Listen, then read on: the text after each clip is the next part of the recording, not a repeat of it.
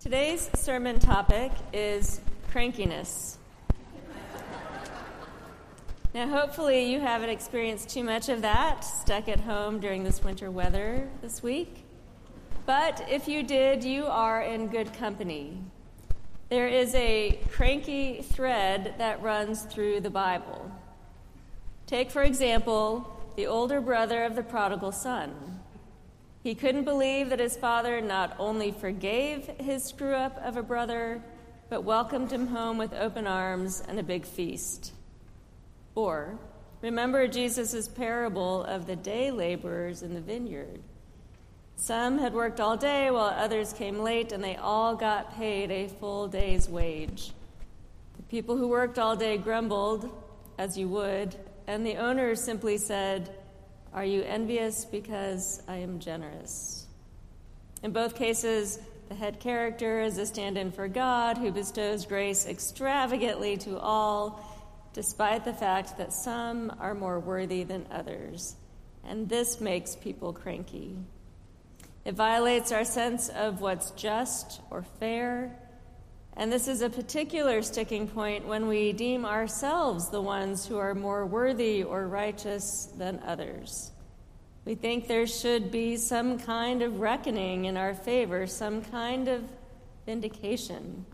And when we don't get it, we are prone to crankiness, sometimes bitterness. So today, we consider arguably the crankiest prophet in the Bible, Jonah, who struggled mightily with this. There are other adjectives than cranky that we could use for him: stubborn, narrow-minded, downright petulant. He's great fun, really.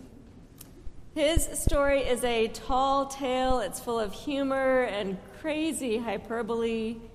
He is the one who landed in the belly of a whale, and that happened because God wanted to send him on a mission, and Jonah literally ran in the opposite direction, even getting on a boat to escape. Through a series of events and a storm, Jonah ended up in the great fish, who unceremoniously threw him up on the shore, which put Jonah back on track for the divine mission he was trying to avoid in the first place. And that was to go to Nineveh, where our story picks up today. Nineveh, a great Assyrian city, the city of the Israelites' enemies, to be exact. We're told that it was a huge city, 3 days' walk across, which, by the way, is highly doubtful, given the archaeological record. This is a story of hyperbole. Then, when he was just 1 day in, all Jonah said was, 40 days more and Nineveh shall be overthrown.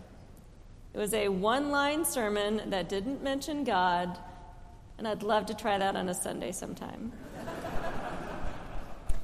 Now, in a shocking turn of events, the whole city immediately repented, adults and children alike.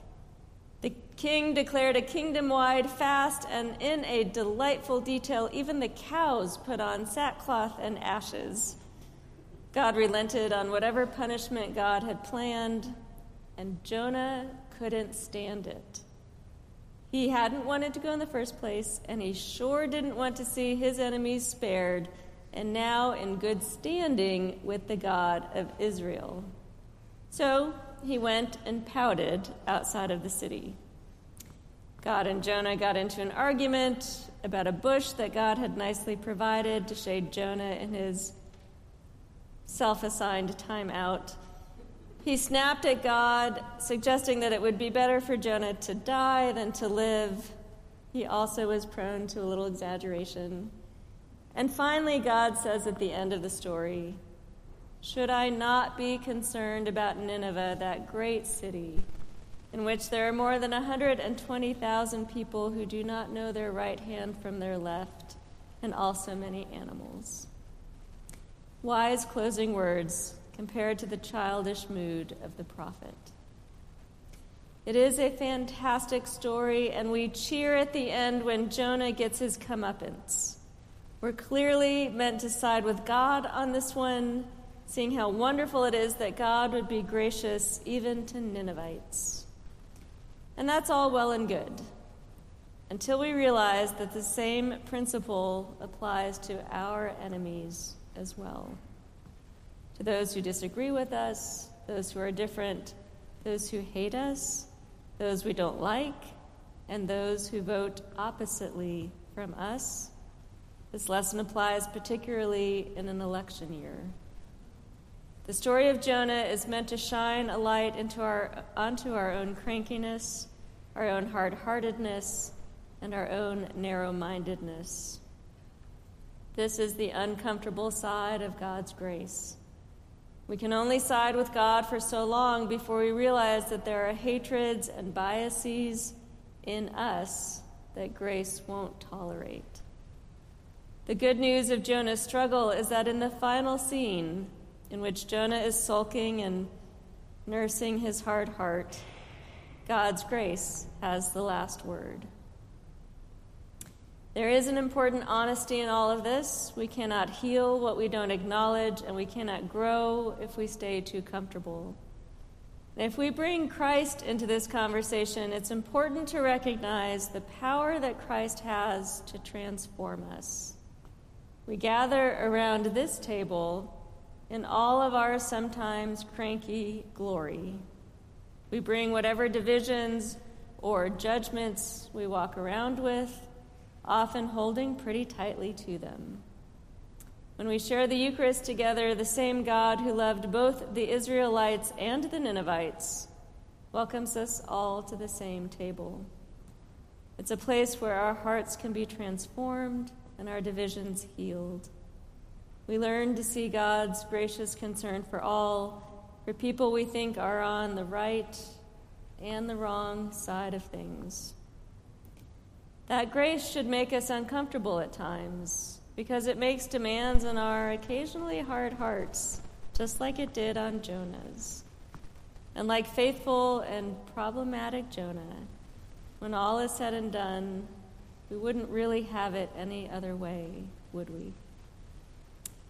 This particular biblical witness has prophetic power to counter the large-scale conflicts in the world that we read about every day.